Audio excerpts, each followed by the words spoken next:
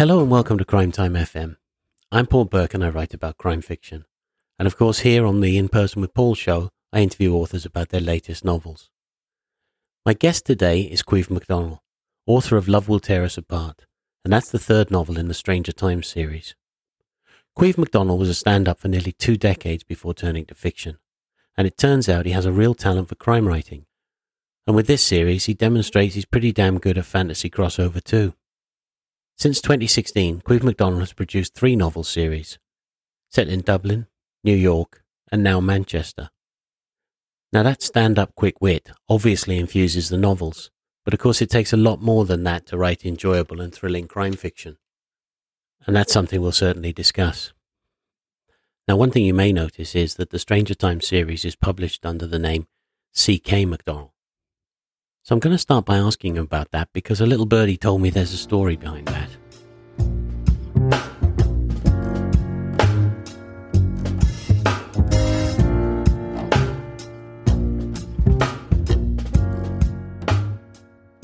Hello and welcome to Crime Time FM, Caoimhe. It's delightful to be here. Thank you very much for having me. My pleasure. Actually, should I call you C.K. McDonnell? Actually, for listeners, I should point out that Love Will Tear Us Apart is out now, so they can go and get it when they want to. And for the Stranger Times series, you have the pen name C.K. McDonnell. So is it C.K. because the fantasy series is a new adventure for you? That is part of the reason. Right. The other part of the reason is, if I'm entirely honest with you, Transworld, who are now part of Penguin, we're basically collectively terrified of having to use the name. I've told the story before, but it's true. My editor, who's a lovely man, an absolutely lovely man, but tremendously English, just very, very, and I can remember the conversation I had with him where he was clearly building up to, could we use a different, and myself and my agent had already decided it made sense to split them up anyway, because exactly what you said, which is why people, but bless him, you could see he started this sentence, it was like, oh my God, I'm telling an Irishman he cannot use his name in his native language. And he was like, just if maybe not, we could always, and we just thought he's never getting to the end of this sentence unless we put the poor man out of his misery and tell him we've already agreed we're going to do it. So yeah, it makes sense. It's always a bit odd if someone calls me CK, so we generally use Caoimhe. My dad, bless him, God rest his soul, he got quite annoyed with CK as my moniker because Caoimhe is short for Caoimheen, which is the original of Kevin. So it should have, I think I had C/K on the front of the thing with my agent, but Ed, my agent, just said CK, thought that's got a good ring to it. But my dad, bless him, got quite annoyed because he went, that isn't your initials in any language. I'm fine with you using either name, but that is not your initials. Your second name is not Kevin. It's your first. So bless. It was one of these things where it was weird where he's like a little bit annoyed and we couldn't figure out why until he eventually told us that was the reason. Anyway, it's sorted out. It's CK on the book. Caoimhe, that's your name. I mean, it's slightly off the point just for a moment, just because where we are in time. You haven't got your Irish jersey on at the moment, or I can't see it anyway, and I know this is an audio podcast, but the big game tomorrow, Ireland, France, I mean, that's the decider probably. Yeah, I'm a big rugby head. I used to be the announcer for London Irish, the rugby team for 13 seasons, so Oh, it's very much, it's my whole week is because I've been literally down in London running around, it's been all crazy, and the whole week's been blocked out, but Saturday that's when Ireland versus France is on. Right.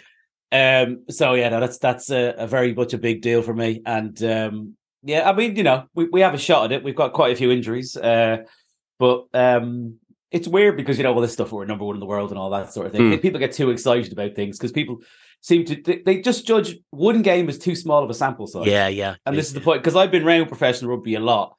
And you sort of see how players and coaches think. That's why coaches are always trying to say it's performance and not the result, because they need. But yeah, it's one of these things where people just overreact to everything. Like if we lose tomorrow, we're not a bad team, and if we win, we're not all of a sudden, going to automatically win a World Cup and stuff like that. It's the joy of sport. Things can change fast. It is. You just have to enjoy the moment.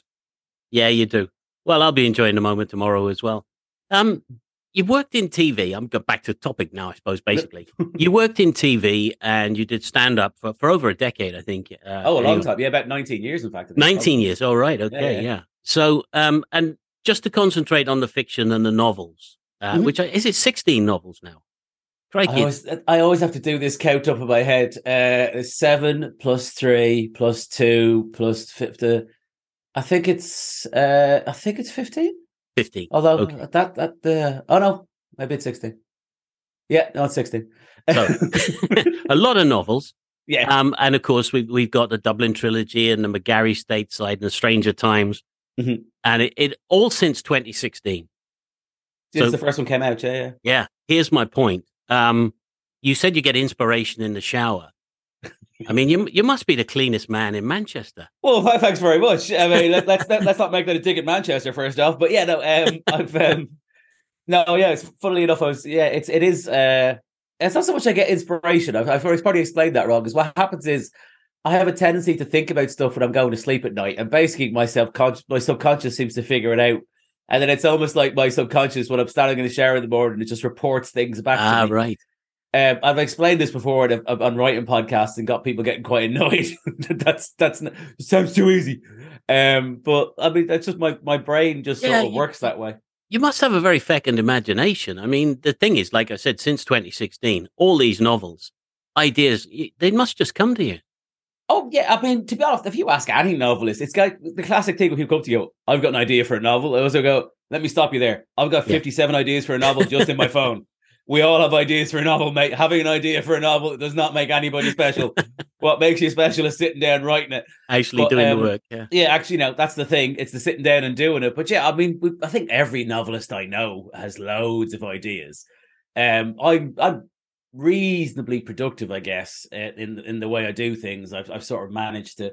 But I have that where I've been asked before about I've had 4 novels in a year, a couple of years maybe that come out, and then it varies year to year depending on what's happening with everything else.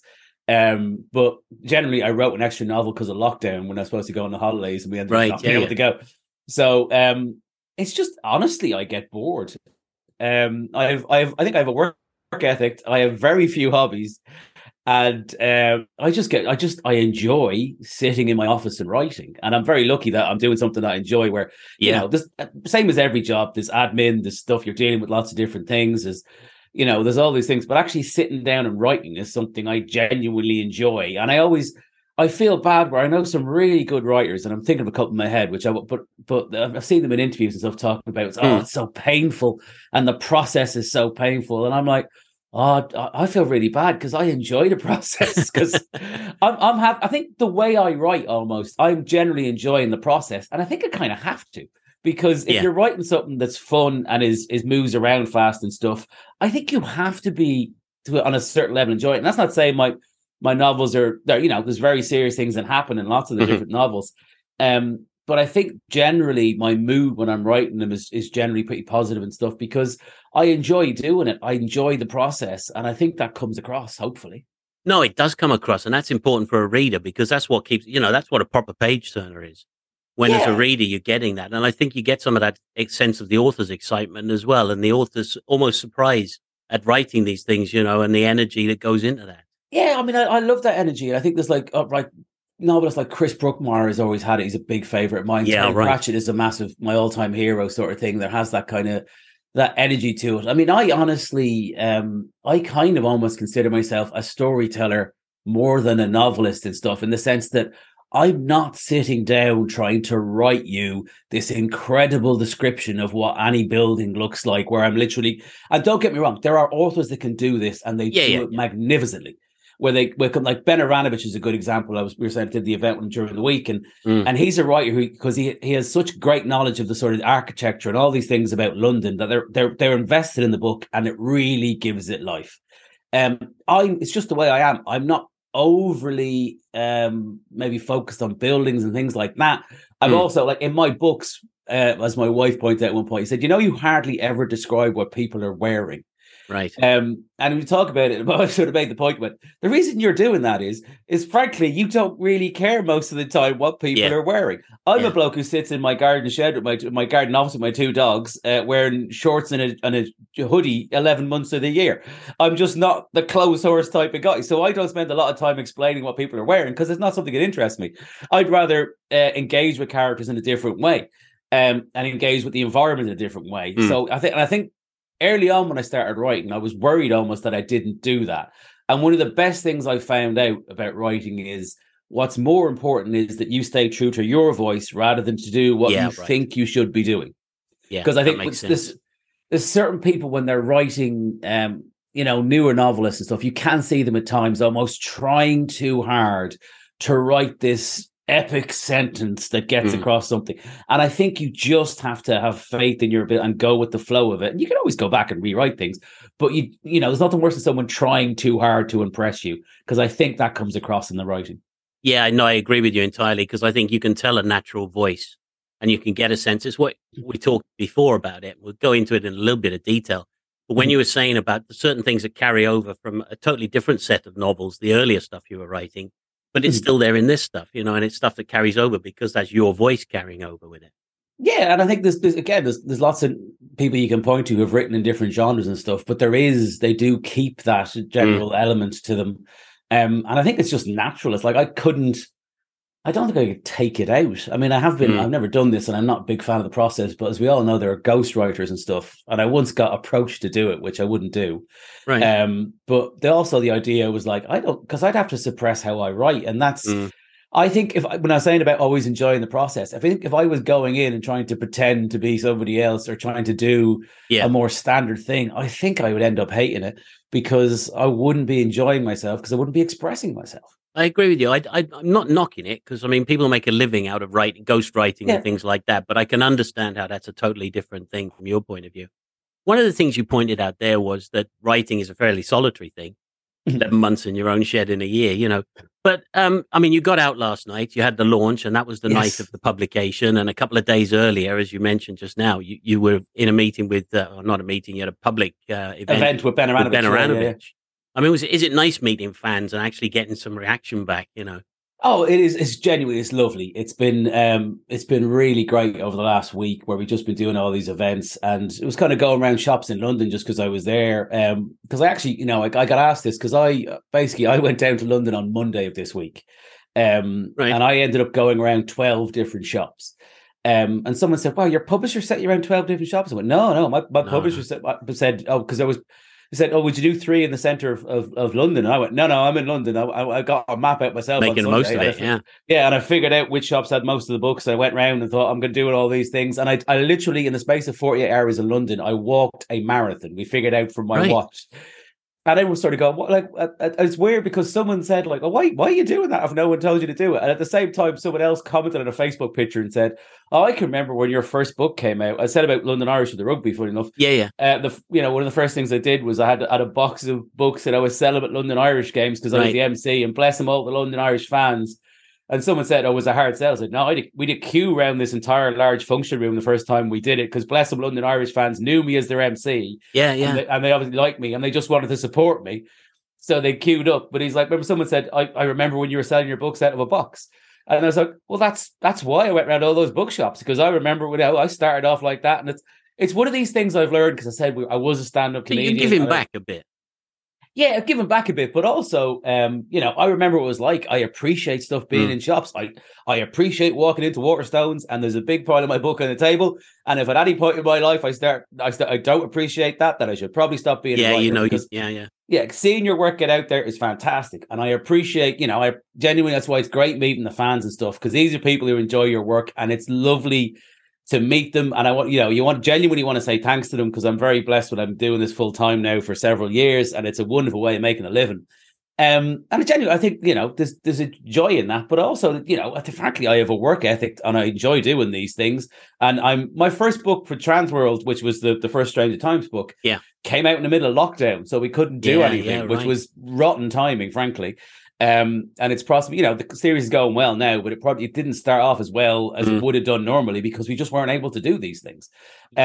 So I appreciate it all the more doing these things now, and it's great. And, plus, like, as well as doing that, I was on stage in London with Ben Aaronovitch, who's an all-time hero of mine, and Mark Stay, who's a very good writer and a good friend of mine. So chatting to the two of them was a delight. Last night we did it with a guy called Phil Mealy, who a lot of people will know. He wrote Early Doors with Craig Cashin was in it. And he was also wrote The Royal Family with Cara. Yeah, oh, absolutely. There's we were talking about it last night. It's finally back on the BBC on the iPlayer now. Yeah.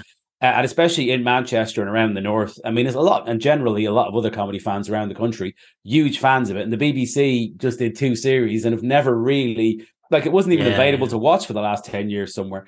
And there's been quite a few articles and stuff in the paper that people are really going, why is there not more of this? And the BBC are like, why have you not done any more with this? And people are asking questions about it, which is great. And Phil's a good mate of mine. We worked on a musical together that he's now developing, based around Making a Murderer.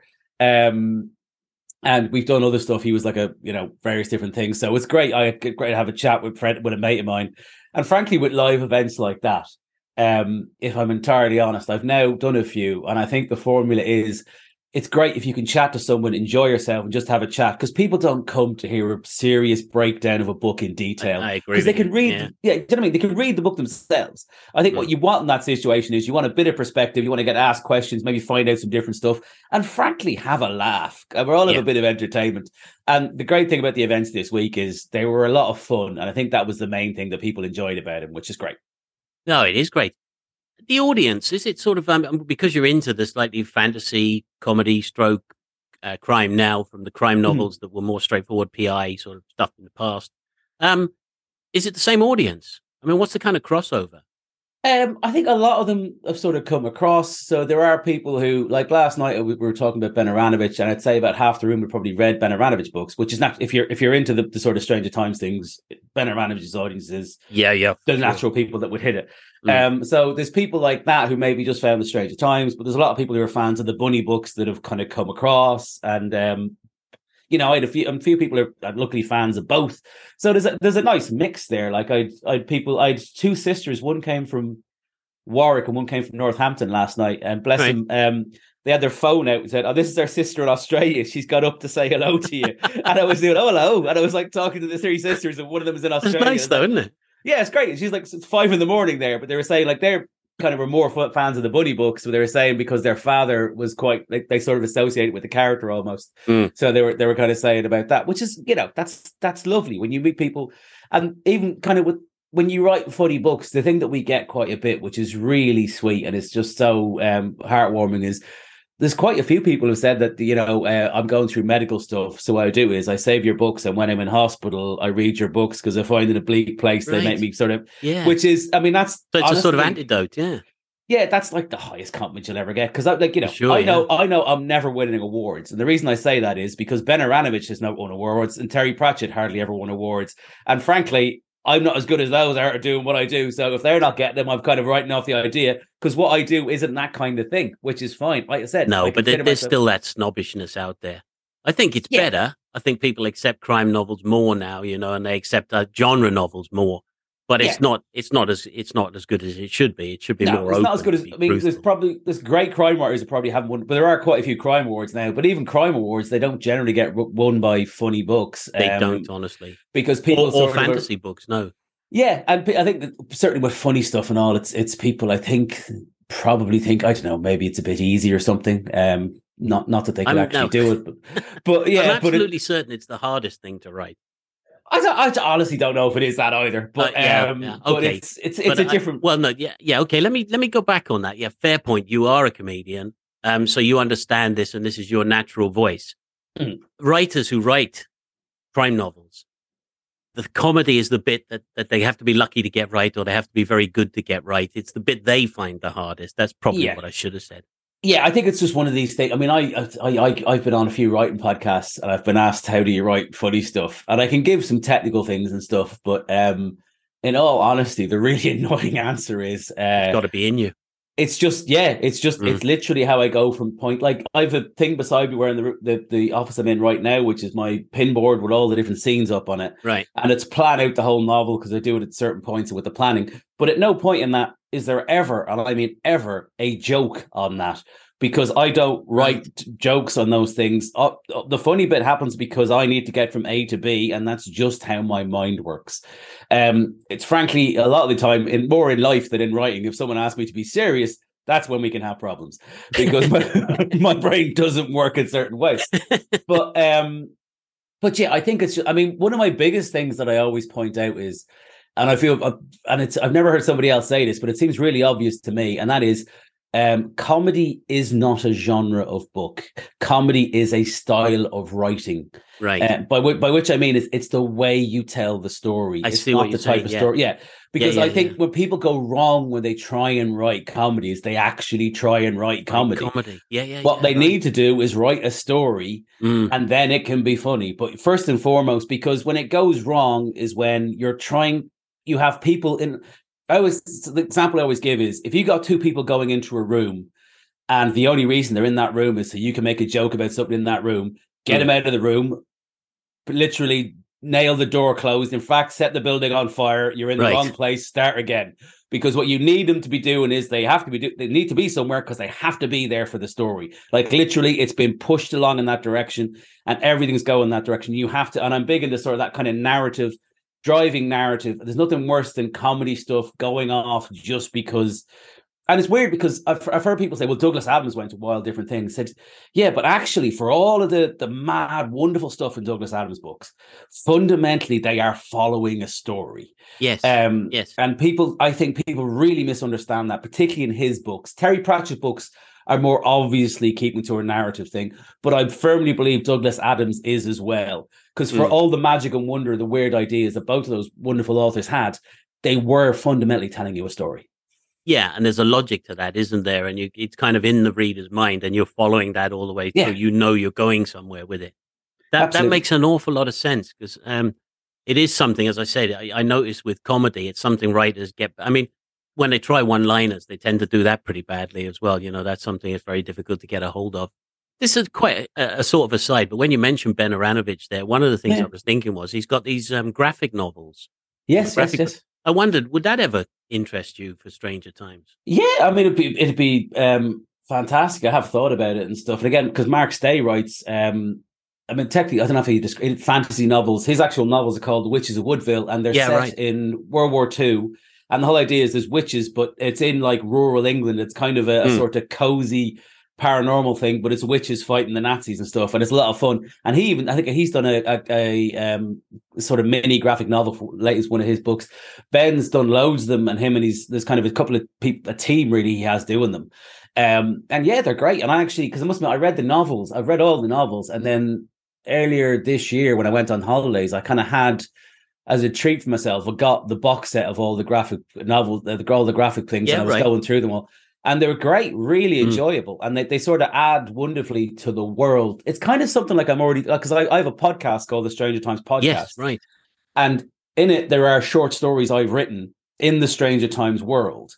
And what's brilliant is that basically I get to, paranormal stuff really suits short stories, like fantasy stuff, because you can just go with one idea, make it a short story. Right. Whereas I always think crime short stories are incredibly difficult to write overall because it doesn't lend itself, because you need the investigation, you need the thing. You need a longer form for crime.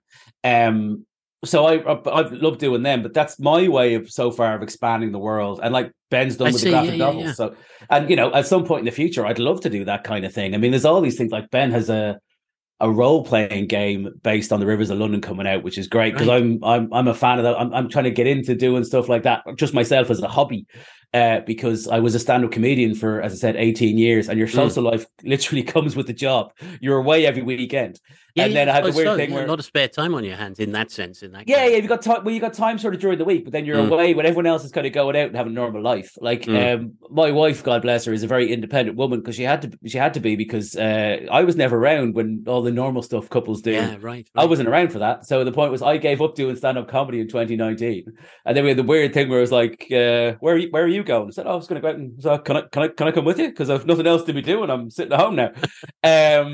So yeah, and my wife, bless her, literally said you need to find a hobby because you need to leave this house at some point without a dog with you, because that's all you're leaving the house for.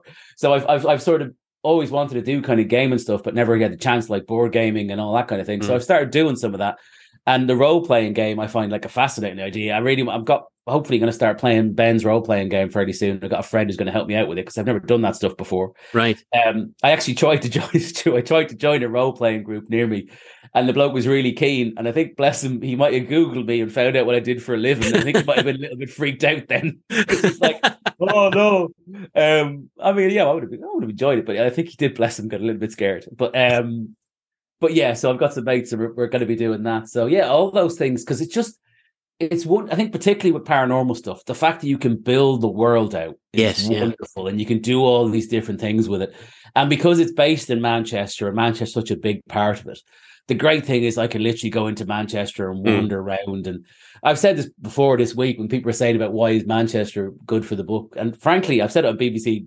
Luckily, they liked it when I said at BBC Manchester. It was possibly a high-risk comment. Said, why is Manchester good for paranormal stuff? I said, frankly, because you got more of our fair share of nutters. Let's be honest about it.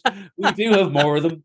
There's the classic guy I described as one of the samples is like, we've all seen these guys, the guys that went to the Hacienda and never came home, where you literally see them in like different parts of Manchester, just standing on corners, okay, just dancing away to themselves with no music on, just, still hearing something they heard 30 years ago.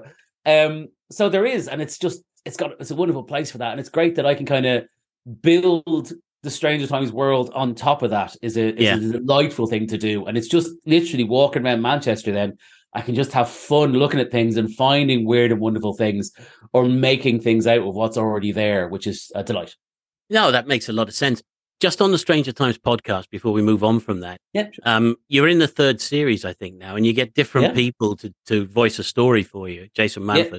I just want people to know, I'll put that in the program notes because I think they should check it out if they get a chance.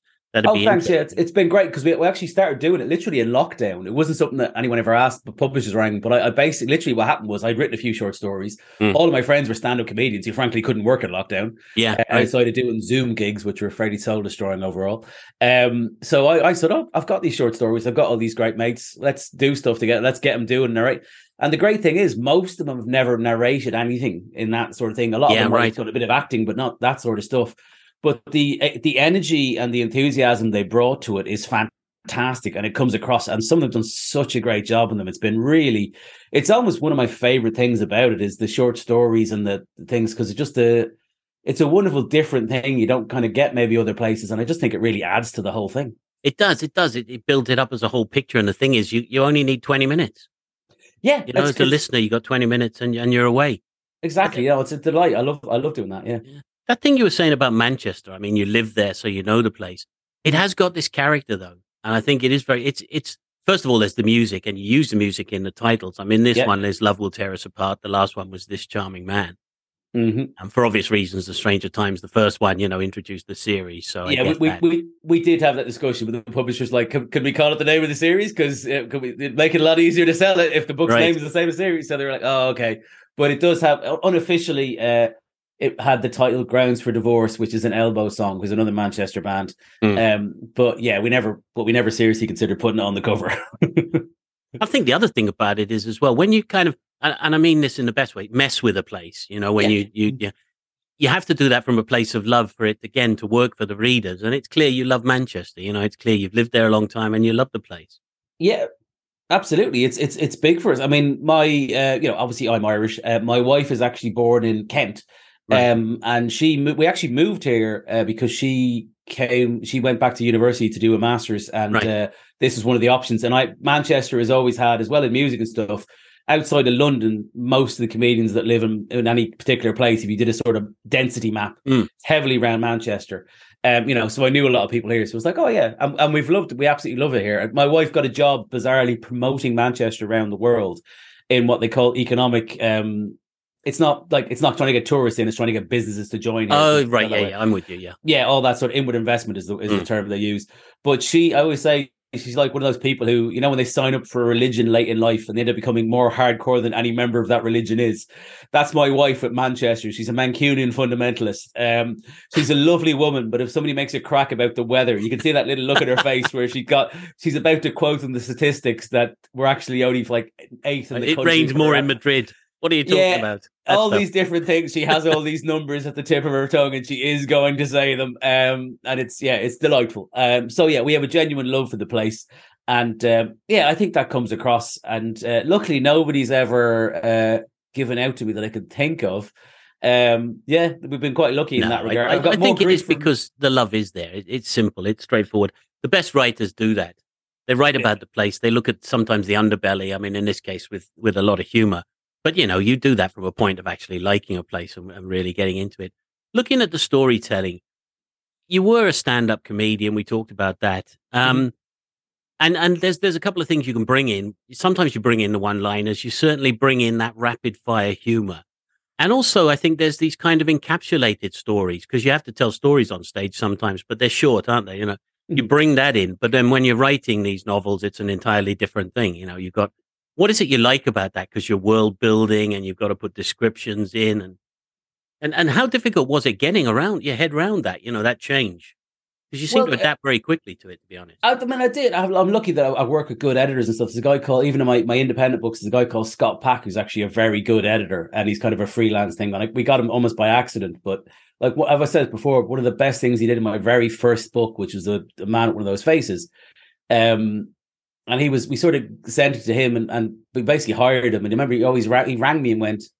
He actually sent me a message, said, "Can I talk to you?" And I went, "Oh God, here we go. This is going to be like the same feedback we had. It's too funny and too Irish." Yeah, it was like we got told it was too funny and too Irish by an agent, which is hilarious. In hindsight, the temptation to send that guy an email now just to let him know how things worked out. But we all this sort of feedback. And I thought, here we go. I'm going to have some other ridiculous thing. And he, bless him, rang me and went, "Why have you not got a publishing deal?" Because we tried to get one and no one was it. We said, "Do you want one?" Because he went like, "I do a lot of this. This is good. Do you want?" Because I know a lot of people in publishing, and we were like, "Well, we've bought a cover now, so we're going to do it." And look, I'm very much glad we did. By the way, it worked out great that way. I'm not anti-traditional publishing, but I think we couldn't have gone as fast as we could have done in the traditional model. Yeah, no, I think I understand. Yeah, but one of the best things Scott did, he said, in the final couple of scenes of A Man at One of Those Faces, his great note was, you see this joke here and this line here and this line here, they're all very funny lines. Yeah, you need to take them all out. I was like, because basically you've made us really care about these characters. Right. They are now in jeopardy. You need to let us be worried about them, and you need to let them sort of fight their way out of this thing. And you need to be careful not to undercut yourself. And that was a great note, because the confidence to know when to be funny and when not to be funny. And I think once I had that in my head, which definitely from that point on I think it's an important thing where you can let things breathe. Like Angels in the Moonlight is the third book I wrote, and there's some very serious stuff in that. You with some very serious issues. And it was, but I think one of the best notes I got was people, you did that well. You dealt with letting it breathe, letting the sad thing be sad, and there can be humor around it and stuff. And there can be in all the man, human existence, there is humor is there as a coping mechanism as well, and you get the absurdity of life. Yeah, there's all that. Like I can remember, my dad passed away just over a year ago, and there was some remarkably funny moments in there with various different things. My dad said to us and stuff, and he asked me to do the eulogy, and I gave a eulogy that was, what a great man he was, but also I told a funny story about him because that's what he wanted me to do. Yeah. So I did what I did best because he enjoyed listening to me tell a funny story. So I made sure I gave him a good one on his send off.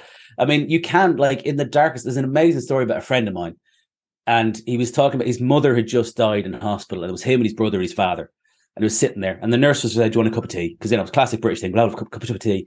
Said, "Yeah." It was in Manchester actually, and this poor nurse brings the tray of tea and biscuits in, and then she picks up the tea and she goes, "Shall I be mum?"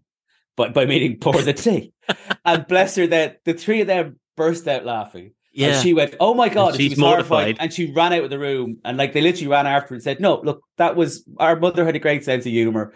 That was genuinely a funny moment and a bad day. Yeah. Don't feel bad." It was honestly, because, that's how humans keep going. That's the thing. Yeah. So I think you can find humor in things. You just have to do it the right way. And, and I hope I've done that throughout my books. But there is that dark. I can't remember what the original question was, but I don't know if that was an answer to it. No, that is an answer to it. You know what? It reminded me of something. I remember reading a book by an historian.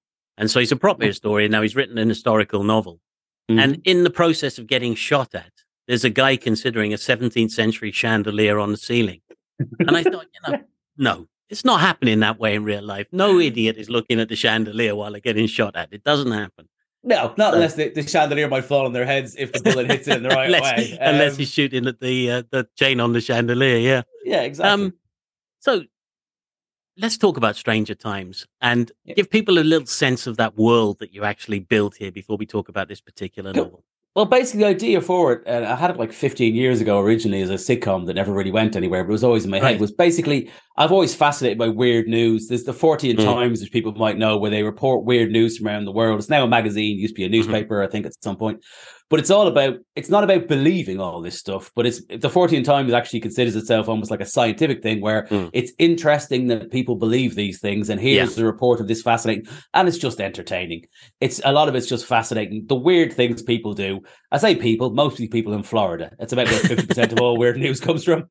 It's genuinely, I actually appear on Jason Manfred's radio show, mate, and we have a game when I'm here where I give him 3 stories, 2 which are weird, true, right, and 1 is made up. And the rule we came up with, if it's happened in Florida, it's probably true. Because everything happens in Florida. You literally pick any weird selection of words, Google the word Florida, you're going to find the news story. It'll probably involve an alligator and methamphetamines, but everything else will be in there too. So yeah, all these things so that's I've always been fascinated by that. But the idea I had was I wanted to write in a sort of down, like a very much a sort of tabloid, lower end of the scale newspaper that reports weird and wonderful news from around the world. And then the idea is they find out some of it isn't quite as fanciful as they thought. And they basically almost find out in the first book, almost by accident, that there is magic in the world. And this whole sort of other world exists just under the surface of the one that we live in. And from there on, it develops goes through that. Perfect. And how about then the actual premise of Love Will Tear Us Apart? Well, it's kind of like people are always scared because I think we had this idea. People sort of went, it's a trilogy because I think it's because the book deal was originally for 3 books. Thankfully, we've already signed another one for 3 more books. Yeah, by the way, I think people who know you will know you don't have much of a concept of a trilogy. Even when I call something a trilogy, the Dublin trilogy now has 7 books and is going to hit 10 by this time next year or the year after. But yes, so this is kind of a culmination thing where basically Vincent Bancroft is the editor of The Stranger Times, who is a delight to write in the sense that he's a truly nightmare of a person. He's the bloke that says the horribly caustic things that we all might occasionally think, but would never say because we're generally trying to be good people. He is like he was basically like the Dark Prince of Fleet Street, if you like. Tabloid editor that was feared by everybody. And then he had his wife died and he just couldn't accept it. And it was, despite the fact literally there was a body, there was overwhelming evidence. He just had he was convinced there was always something wrong. So he went looking for answers and he sort of basically had his downfall through that, where he ended up frankly in the gutter, which is how he ended up becoming the editor of The Stranger Times. And it's so that's always in the first 2 books, that's kind of a bit below the surface. There's always that thing with him with the thing. And then in the 3rd books, he starts getting messages from the great beyond, shall we say, from his wife.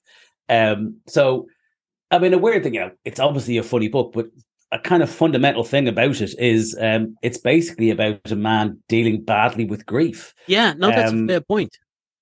Yeah, I mean, it's a weird thing, for it being a funny book and all this always, because it makes it sound very serious. But there is that element to it where, as I said, I was writing this about a year ago, and I took 2 months off in the middle of writing this book because my father died. And look, my dad was in his 80s, and it wasn't anything unexpected. He'd had a very good life. It was just one of these things we all go through. But that was the first time someone very close to me had died. And I said it before, but it's like I always feel like it's something the Japanese would have a word for, where there's knowing something and then there's knowing something. It's like knowing it the second time. Like I obviously knew what grief was when I started writing the book. Yeah, but a third of the way through, I'm just thinking it's the one thing in life where you can't prepare people. I was fully aware of grief. My mother died. You think you know what it is, and if somebody asked you can give them all sorts of explanations. When it actually happens and how it affects you, something totally different. It's like everybody has to reinvent the wheel when they go through grief. That's exactly you right. Start from zero, don't you? Yeah, and knowing about it, all these things. Like I remember a big revelation to me in it. I was thinking, I genuinely thought I'm quite ill, like I'm very tired all the time. And then there was like a week where my dad had a sort of remarkable rebound where we're like going, he's coming, he's fine. And I was literally started writing again and I was feeling great. And then I got a phone call. I remember I got the phone call from my mother telling me that he'd had a big setback. And I remember just feeling really tired again. And I remember speaking to my wife going, I just realized this is not me. This is this is my mind and my body not coping well with this. And it literally had a physical thing. And a couple of friends had said to me, like, this is going to be like draining. And it's only when you realize, there is that draining thing, because it's always in your head about this is happening. And it's even when you're not conscious of it being there, it's weighing on you. Yeah. And that was the thing. So yeah, it was like, So the weird thing about it was, I mean, I wouldn't point to any particular point in the book, but I would say weirdly, I probably had a much better understanding of the book I was writing after that happened. Because, I was dealing with grief, same as everybody else has to. And you sort of, I guess it reflects in the book. It does. I mean, other themes reflect in the book as well. For instance, there's a truth to, it goes into the fantasy world, but there's a truth to the idea that you don't necessarily know the people around you. Yeah. I mean, which is true of life. And in the book, of course, it's very specific. If we take Hannah, for instance, her brother and her husband, very different. Yeah, no, the husband and stuff, all these things, she comes into after being betrayed by her husband and realizing she's frankly married to a philanderer is the big thing. That's her starting point, where she basically, her whole life falls apart and she ends up getting a job in the Stranger Times. So yeah, but there is that. I mean, there's all this, that's generally, that's why people, myself, Terry Pratchett fans like myself always get annoyed when people sort of try and dismiss them as fantasy or almost children's books at time, where the Terry Pratchett books have an amazing understanding of humanity. Yeah. And they talk about all these things. And he does go through these things incredibly. And there's a great Neil Gaiman quote where people think Terry Pratchett was the happy little thing, but he's an angry man. And when you actually understand his writing, there's a lot of anger or how the world is. But he uses fantasy to show up these things. Yeah. Yeah. Like Terry Pratchett brilliantly shows the stupidity and futility of racism superbly, absolutely, by using the fantasy context. And there's things like that. There's basically gun control. There's all these things. All these different things happen in Terry Pratchett books. They're all dealt with in our world, but they're in a fantasy context. And I think the fantasy done in its best, and Ben Aranovich does this, and loads of other people do this. Joe Abercrombie is another great fantasy author, different but equally great. But they will show brilliant things about the world we live in while using fantasy, and that's the great power of it. Yeah, no, absolutely. Thinking about the characters, talking about Vincent in particular. Let's start with Vincent. I want to talk about this sort of generally in terms of the characters, but when we look at Vincent himself, Irish, incredibly caustic. Do the voices, because the voices are crucial in your books. The characters all have these very distinct voices and come from different backgrounds. Is he just naturally in your head? He's Irish and he is this kind of caustic character. How does that happen? Yeah, he was Irish because in the sitcom he was Irish. I guess weirdly, so that was always in my head. But then it sort of developed, and you do kind of have a version of it. And we're very lucky that we've got a brilliant narrator for actually both sets of books. There's a guy called Morgan C. Jones does the Bunny books, and Brendan McDonald does the Stranger Times books. So what's kind of interesting, I did have a voice for Vincent in my head. I think I gave the note to him that the Charlie Haughey, the late Prime Minister of Ireland, right? I had the idea that he sounded a bit like that. I think Brendan actually came back with the note and said that voice is going to be very hard to consistently because it's quite low and gravelly. I'm going to mess up my voice. And sometimes very difficult to get what he was saying. Yeah. He's basically said over 3 days that's going to be quite difficult. So he varied it a bit, and I actually heard his version of the Vincent accent. And of course, we're from similar areas, so I was like, "Oh, he's made him. Oh, that's interesting." And then I think honestly, he kind of changed my perspective on Vincent a little bit. When, oh, okay, so he's north side of Dublin like myself. You see, oh, right. Okay. And weirdly, I think that kind of fed in, and that's kind of how I hear him. And like certainly with the Bunny books, because we have the same narrator do 13 books now.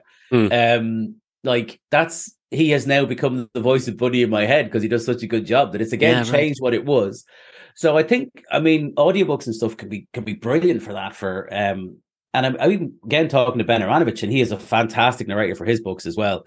And he said what he does. I said when I'm going to start writing the next Strange Times book, I always read the last one first just to refresh my memory. Right. And he said what he actually does is he listens to the audiobook of the last one because that sort of gets it into his head. And he said, and he actually basically sort of. It's weird because he was sitting in a Waterstones at the time, so he didn't put it in quite these words, but he was always like basically that the audiobook's almost the best way to experience it in some ways. But obviously you can't say that in a building where they brought you in to sell books. Right. It's always weird that, by the way, just on signing as a little side note, I've had people come up to me quite a lot in the last few days with, I only ever read on Kindle, or I only ever listen to audiobooks, but I'm a big fan of books, because they were like coming up going, because like I'm not buying a hardback, or blessing people are going, I'm not going to read the hardback, but I'm buying it just as a thing on myself. But I listen to the audio. Honestly, I'm governor. Yeah, but they're basically like whispering to you because they know they're in a Waterstones. They're afraid they might get thrown out by the book police. So yeah, I think that's Yeah, but the voices are in my head, certainly. And I mean, with any characters, I sort of think up a feel for them. But how I kind of find out who somebody is I stick them in a room with someone and they start talking to each other and they start having a bit of an argument or something like that. And I think because I think a lot in dialogue, which is because I was saying about, I don't spend ages on building and stuff. Probably the one thing I know, which is, again, editors have said, so it's like the note I get is like, nobody ever really changes. I've never really had notes from anybody saying to change my dialogue or try and pep, because generally dialogue is the greatest sort of strength of how I write. I mean, kind of, it's kind of good to know your strengths and your weaknesses, but it's because I wrote scripts for years. I was trying to get sitcoms made that never really happened. But, and I wrote a lot of scripts, and generally when I started I had the idea for a book, for a thriller, by the way, which I've never written. But I started doing a master's in creative writing in MMU in Manchester, and I didn't finish it, but it got me where I needed to go, because it got me thinking in the right thing. Because I'd literally just been reading scripts, and I thought in dialogue and stuff. So then I found a happy way that I could take my skills with dialogue and put them into a book. And I found my rhythm by doing the first book. And that was one of the first things Scott Pak said to me. He said, I'm not giving you any notes on dialogue because you know what you're doing there. So I'm going to just leave you alone and let you do it. And then because I guess I'm always good at having the voices in my head. I mean, I occasionally dictate parts of the books now. I sort of vary for the practical reason. The only reason I started doing it was I was getting lower back problems, to be honest with you. And so occasionally I'll sit here with a headset on and argue with the dictation software that can't understand my accent, despite how much money and how much time I've spent on it. But it still ends up being quicker than typing, and certainly better for my back. So I will, people always ask about, do you say stuff out loud? I do when I'm obviously dictating it, but outside of that, it's just in my head. Just dialogue is always kind of sparked in my head, and I always just enjoy that, and it just flows, which I'm lucky. Just dialogue, something I enjoy writing, I guess. Yeah, and of course it keeps a novel moving faster as well, doesn't it? Than anything that blocks in description and that. All right, on that point then, or sort of related to it then, do you get diverted by the characters in the story? I'm kind of curious about whether they get those own lives. I'm thinking, for instance, in this novel, I wondered about Tristan and how he has a role in the novel. And then a character like Betty Elizabeth Cavendish III. Yes. Was she, did you sort of have her in mind and, wow, that's the story you had in mind for her and that's the way it went? Or did she kind of, get herself into the story, sort of nudge in? And maybe I'll pick the wrong characters, but you understand what I'm getting at. Yeah. No, absolutely. I mean, that does happen a lot. I mean, there's Betty certainly was I had a rough idea what I was doing. There was going to be somebody in there, but then she sort of came alive. And again, I think it's like in the second chapter, she literally pops up at the office without her realizing how the hell she got there. And the first thing she gets into a confrontation with Vincent Bancroft. And the big thing is she frankly bests him. And it's almost great when you bring someone in like that, and it's kind of a good way of bringing him in. When they go, oh, well, this woman's got some game. She can, she can not only handle this guy, but actually get the best of him in this situation. Right. But again, I kind of figured out who she was from the conversation, and then it just became, her personality sort of bled through. But there's things like complete surprises with her. To your point, was there's Stella, which is the young teenage girl in it. Mm-hmm. But her and Betty, she ends up spending quite a lot of time with Betty, and they have conversations and stuff in the book. And there's one of my favorite scenes is them in a graveyard and stuff. But while action's happening, they're having conversations, and these things are happening around them.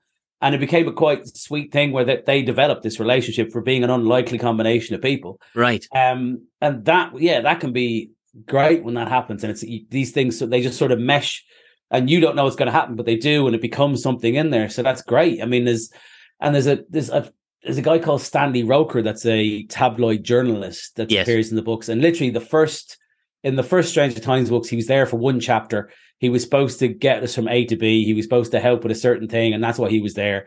And then again, with the short story, with the Stranger Times podcast, I wrote a short story called, I think, The Devil You Know it's called. And it's in the podcast. People can look it up if they want. But the idea when I started writing that was all about him almost getting his comeuppance, something horrible happening to him. And then I started weirdly feeling sorry for him when these things had happened. And in the second book, he came into it, and it's almost one of the most interesting things in the Stranger Times world for me is Stanley was supposed to be the irredeemable character, and now he is trying to redeem himself. And that happened entirely by accident. I didn't plot that out. it just became, I kind of felt sorry for the guy almost, and I almost wanted him to try and better himself. And it's been very interesting writing a guy who was the worst of the worst and has maybe realized about himself that, wow, I did an awful lot of terrible things to people, and this is why I'm getting this comeuppance. And again, I don't know where that will go in the world. Like, honestly, the next Stranger Times book, he may not even be in it. But at some point in future books, Stanley's... You can feel it's there and it's going to come back. Yeah, and there's definitely storylines involved with him, particularly one that happens in the second book that's going to end up coming back to him at a later date, and he's going to be in moral quandaries. And I honestly don't know which way he's going to go. Is he going to redeem himself? Is he going to end up, trying to take the easy option to sort his life out? But it's I guess it's interesting for me. And the hope is if it's interesting for me, it'll be interesting for the reader, because genuinely won't know where it's going to go. No, I think you can get a sense of that as the reader. But we're talking about this idea about, there has to be some story there, and also you have to have something that kind of anchors the book. And I mean, I'd be very disappointed if Vincent suddenly didn't turn up in a book. That would be a disaster. But the kind of glue for it all is Hannah.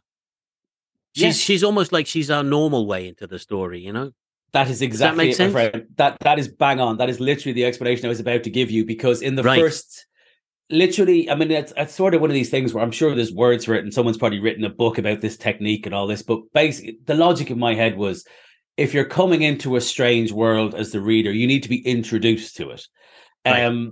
And basically, Hannah is exactly as you said. She has her introduction. She doesn't know how a newspaper works. Never mind all this stuff about, all the weird stuff. So she is the eyes of the reader into this world. And by the end of the first book, she's obviously learned a lot through that. So has the reader. And again, it's like, now I think of it, I've never literally thought of this before, but in the The Hitchhiker's Guide to the Galaxy, that's exactly what you have. You have a very ordinary man. Yes, what's the name of the character? Arthur Dent. Arthur Dent, thank you. I'm such a bad head for names. Arthur Dent is an ordinary bloke who has no idea about any of this stuff. And then it turns out his best mate is an alien. And then he's literally his planet. But we see the world through him. He brings us through. So, it literally never occurred to that. But it's exactly the same principle that Hannah brings us through. Yeah. Yeah. But she is, after that, she just becomes the glue, because she is the kind of person who sort of holds that family together, fundamentally, that sort of family of the Stranger Times staff. Yeah. And I mean, I don't want to tell people details, but you mentioned Vincent's story. And of course, one of the other stories that runs through this book is Hannah's story and her story with her husband and this Pinter institution. I'll say that much, but we'll leave it there. You do like strong women characters, though, because we've got Hannah and we've got Grace and Mrs. Harmforth. There's a lot of really interesting female characters in your books. Yeah, well, in fact, I'll be honest, it is a weird thing, because I had someone say that to me before I'd even written books, where a female TV executive said, "I do like the fact that you write women well." And I know she was being nice, but to be honest, I was sort of going, that's literally over half the planet. If you can't write women, you shouldn't be writing. Yeah. And people sort of say, look, and it's not like I'm trying to create this. I just know a lot of strong women. My sister is an incredible woman. As one example, she literally was she worked her way up as a vice president of a bank. Then she gave that up, went home and had kids. Then she went back to university, got herself a degree, a master's, a doctorate in economics, ridiculously fast. She's an incredible, you just look at her and go, wow, have you done all that while raising 3 kids, doing all this stuff, just amazingly strong. My own wife is a fantastic woman. Her mother is actually called Dorothy. She is, I have to stop basing characters on her, but Grace is for a little bit of... a little bit of that, and I've also used her in various places in the Buddy books and stuff. And I said, when I was a stand-up comedian, I supported Sarah Millican on tour. I'm still, she's one of my best friends and stuff. And again, it's one of those things, people, without giving anything away, people always say about what's Sarah like. She's exactly what you see on stage. That is very much naturally what she is. But at the same time, she's a very strong woman. The career she's had is largely because she knows what she wants. She knows what she doesn't want. And she's gone and got it for herself. Yeah. And she's being absolutely a delight to be around and a thing, but she's nobody's fool.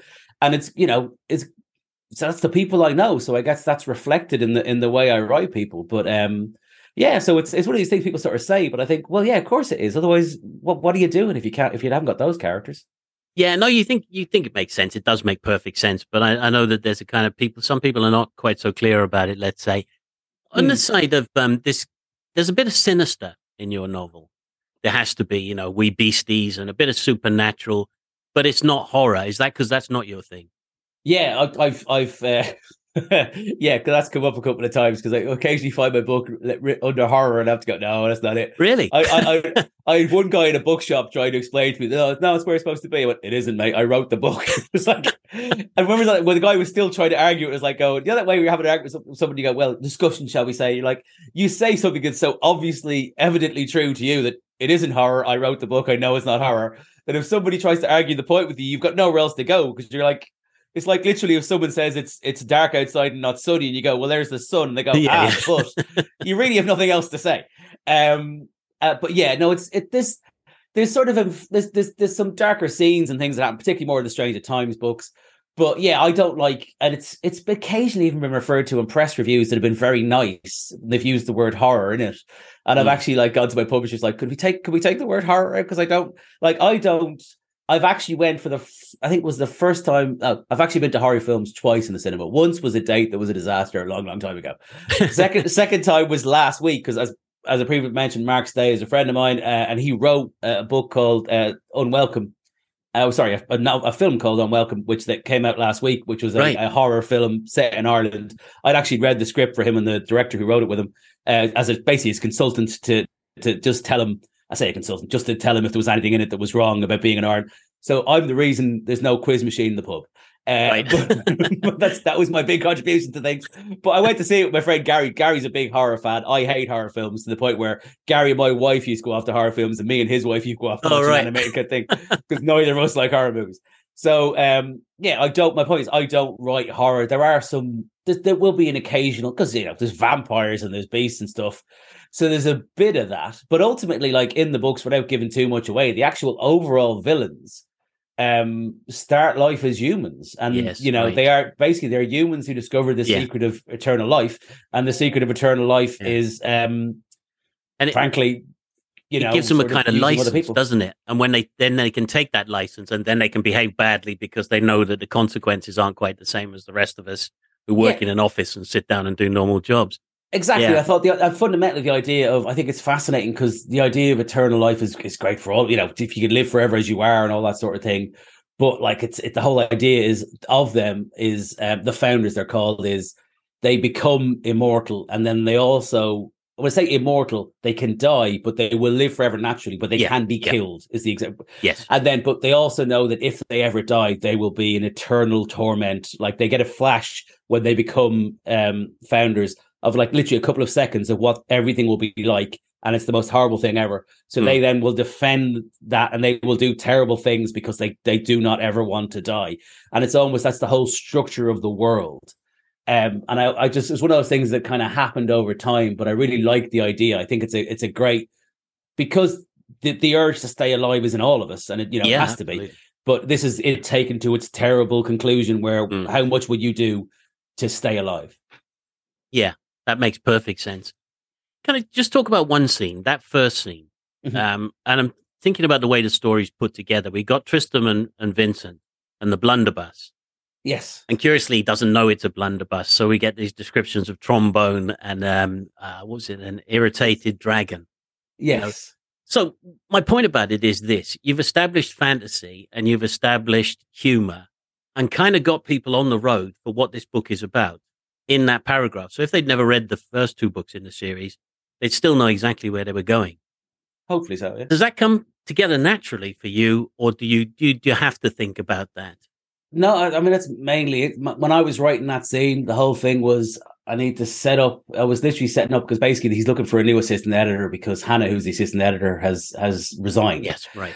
So all I was doing is we need to show Vincent setting up that idea that we get across that Hannah's resigned while just reminding or introducing people to Vincent Bancroft, who's like a core of the story.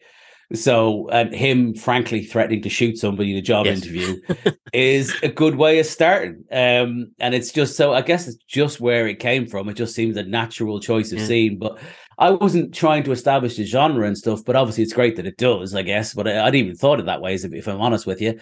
But yeah, I was more worried about, frankly, establishing the character because yes, right. I think the belief is fundamentally with any kind of humor, especially, you have to always respect character, and you have to always clearly define characters, because like another thing with humor is like some of the most you will have ever laughed in your life will have been when one of your best friends said something, right? Yeah. Literally, right. if you think back in your life, you can think of moments where you just couldn't breathe for laughing because one of your best friends. And the reason that was so funny, and you can't describe it to someone else and do it any justice, was because it was that person in that voice saying it in that way. That's why a truly funny line isn't independent of who says it. It is core to who that person is. Right. So I guess fundamentally, that's me getting back together with Vincent and introducing him to the audience. And it's me, frankly, just enjoying writing Vincent, being Vincent. So I guess that's where the whole thing just moves from there. Yeah.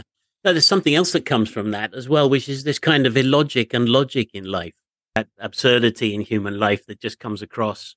Yeah, the absurdity, and there's also, I think, the fact there is, it also maybe establishes Vincent, because the whole idea with Vincent is he's very smart. He has, right.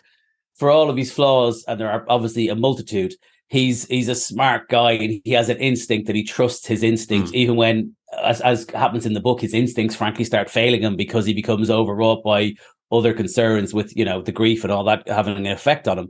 But I think it was just important that he's a strong character, and for all of his flaws, he has these instincts, and there are moments of it where it comes out in flashes and stuff, and it does. Yeah. It's one of the things that makes him a compelling character, that he will, because there's nothing worse than a book that the reader being ahead of the story is generally bad. You know, that way where you figured out something that the detective hasn't figured out for a long.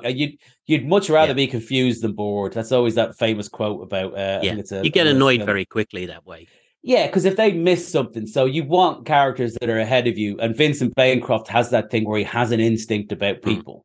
Because tabloid journal editors, for all their obvious flaws and shall we say moral complexities, they obviously they know what people want, even if people don't want to admit it, because there's a reason those newspapers sell so well.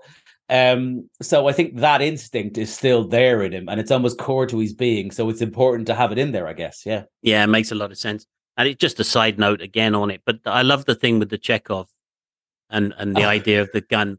Because obviously you've got that thing about, if it's in the first act, then it has to be fired in the third act or by the third act. But you just played with it. You just took it and run with it. In fact, I do that genuinely as an author. I do love that. What I kind of run. There's this thing about tropes, and it's always about fill tropes. And I always find that quite a tedious idea. But I think what's a lot of fun is, I think, especially when I'm writing books that people know all these things, like. For example, vampires. I find there's nothing worse in a book than someone's going, well, there appears to be teeth marks. What could have caused this? Where we've lived in a world where vampire films and vampires are so fundamental in our culture. Whereas in This Charming Man, the whole idea was every film and every book exists. So when things start happening, they're going, this is like the books and the films. Well, this can't be real. Yeah. And it's literally in This Charming Man, the second book. The whole idea is that vampires don't exist in real life. They are an allegory for the founders, who I explained previously. Mm-hmm. And then the idea that kind of hit me was, what happens if vampires, as they don't exist, started turning up? Yes. And that in itself just ended up being, so it ended up being meta is probably the word someone who's done film studies would use right now, but I don't know 100% sure I'm using it right. But so that ended up, I like taking things like that. And I thought with the gun, calling again Chekhov, I thought it was funny because it's literally playing with the idea. And I've had characters before talk about story things and literally mention how stories work without kind of breaking the fourth wall. But in the Bunny books, we do that a lot where in the very first book, A Man with Those Faces, there's Jimmy Stewart is a policeman that's 5 days from retirement. Right. And the whole point is he's literally making jokes about the film. He gets annoyed when the young guy they're lumping him with isn't getting his quotes from Lethal Weapon. Yeah, right. Because that's the kind of stuff. Because I find that stuff hilarious. I find it much more interesting that we exist in a world where everything has happened previously in all these films and stuff, and you can almost play with those things. I think they're a delight. They're a lot of fun to do. Yeah, it is. It's a lot of fun in the book, and you're right. As a reader, anyway, in general, it's nice to come across those kind of things. Yeah, it's just, I think never underestimate the reader is always a good rule. You just assume they know. Readers are smart. I think as a critic, I take books apart in a sense when I'm analyzing them and thinking about them. But readers are doing that in their own minds anyway. Of course. So, for instance, if you get to the end and it's not logical, they're going to know, and they're going to hate your book for the fact that you misled them. So the readers are smart. Yeah, it's like the Game of Thrones moment where, not to spoil anything, it's been out years, but this is in the first series. Yeah. But there's a big character in the end of the Game of Thrones season 1 that you think, well, he's not going to die, and then he suddenly dies. Yes. But that was because we were all used to TV things with a big actor, frankly, in it. They knew what they were doing. He's a big actor. For life. He's like the guy on the posters. He's going to be there in season 2. They kill him at the end of season 1, and people go, oh my God, anything can happen here. We genuinely don't know. Yeah. Whereas where TV shows go wrong is they start great, but then they don't want to get rid of characters people like, and they end up having to find reasons of bringing them back. And there's been quite a few examples. There was one, Heroes, years ago. It was famously very popular for a while, and then went completely off the rails because they wouldn't kill anybody. Yes. They kept finding reasons to bring him back, and then the whole world collapsed on itself. So Game of Thrones, that's the biggest effect I think Game of Thrones had on TV.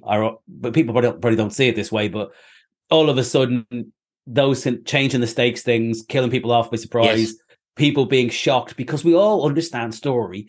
So when something goes against what you expect like that, it's a big, it worked because it went entirely against genre expectations, I guess. Yeah, no, that makes a lot of sense.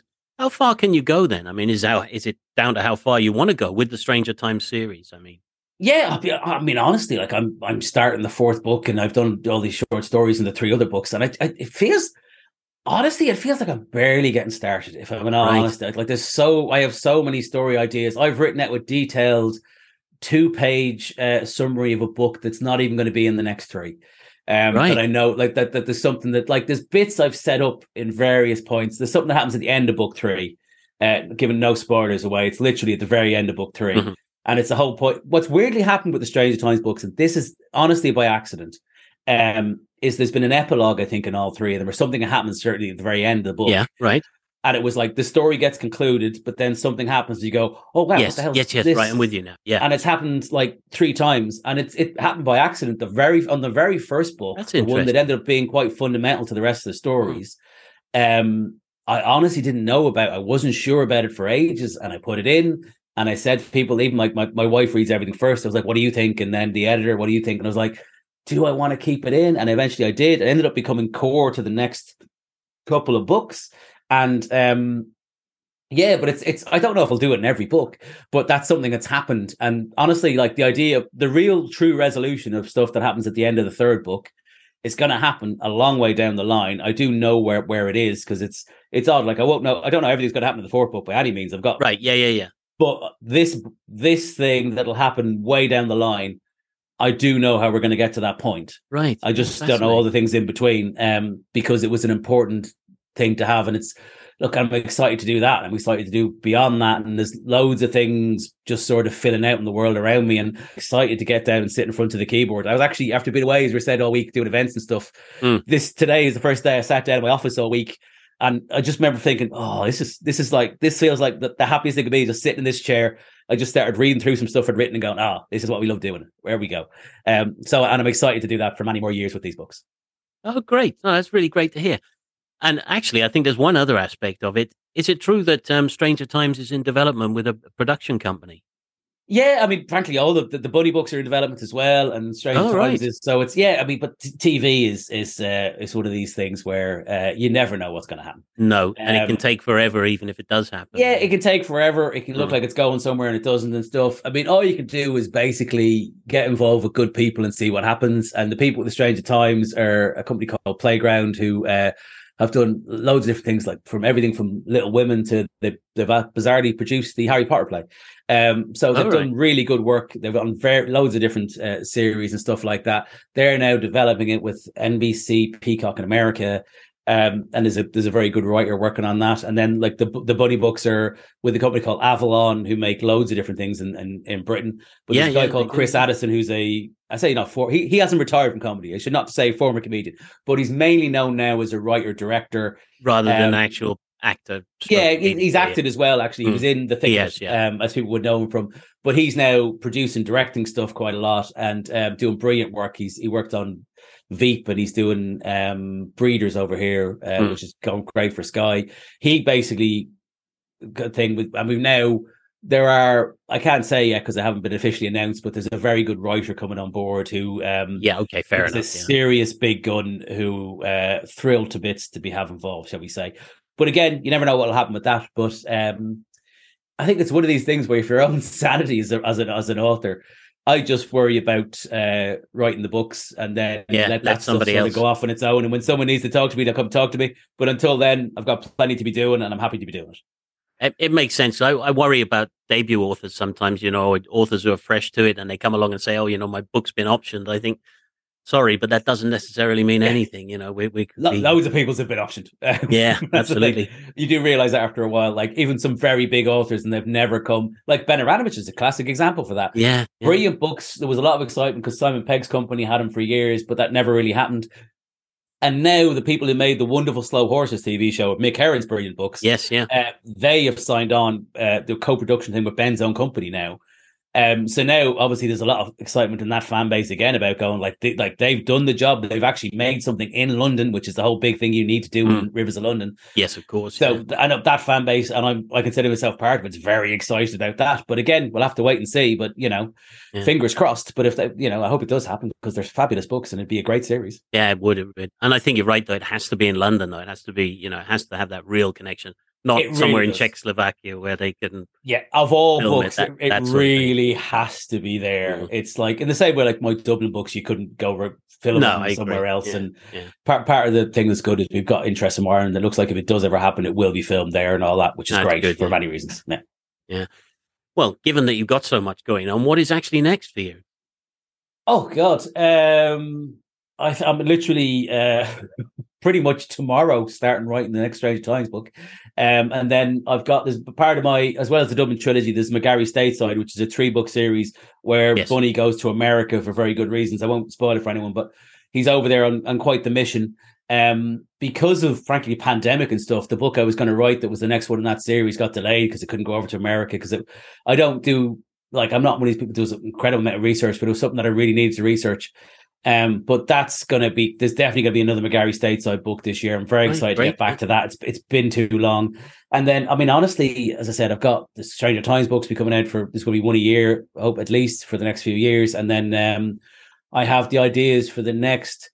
I explained to my wife, like I woke up in the middle of the night and explained to my wife the idea for a Bunny book that I'm going to be writing that I was really excited about. I just came up with this idea. It was one of my favorite ever ideas I've ever had at this stage. And she was like, you're writing like that book and that book and that book. You've already said you're doing. I said, yeah. This is the book I'm writing in 4 to 5 books time. But I'm still excited about the idea now. Hopefully I will be when I come to it. But yeah, so it's just keep writing, keep enjoying what I'm doing. It sounds great. One last question then. How about a recommendation? Oh, I mean, I'll sprinkle a few in because Mark Stay's books, The Witches of Woodville, World War II Witches, it's a wonderful, cozy, warm series with Parent Up. It's great. Big fan of them. The Mick Herron books are fantastic. As I've mentioned, Ben Aranovich, obviously, as I've mentioned. The Sally Green books, they're called Half Bad, I think. They made it into a Netflix series called The Bastard Son of the Devil Himself. I started reading them recently. Excellent again. But yeah, there's quite a few different things. I'm sure I'll think of about a dozen more, but I think those are probably the ones I will. No, that's something to be going on with anyway. And I'll make sure again that the information's on the program notes so people can take a look if they want to. Great. I don't know about you, but I've had a brilliant time. So thank you. I've loved it, mate. Thank you very much. It's been an absolute delight.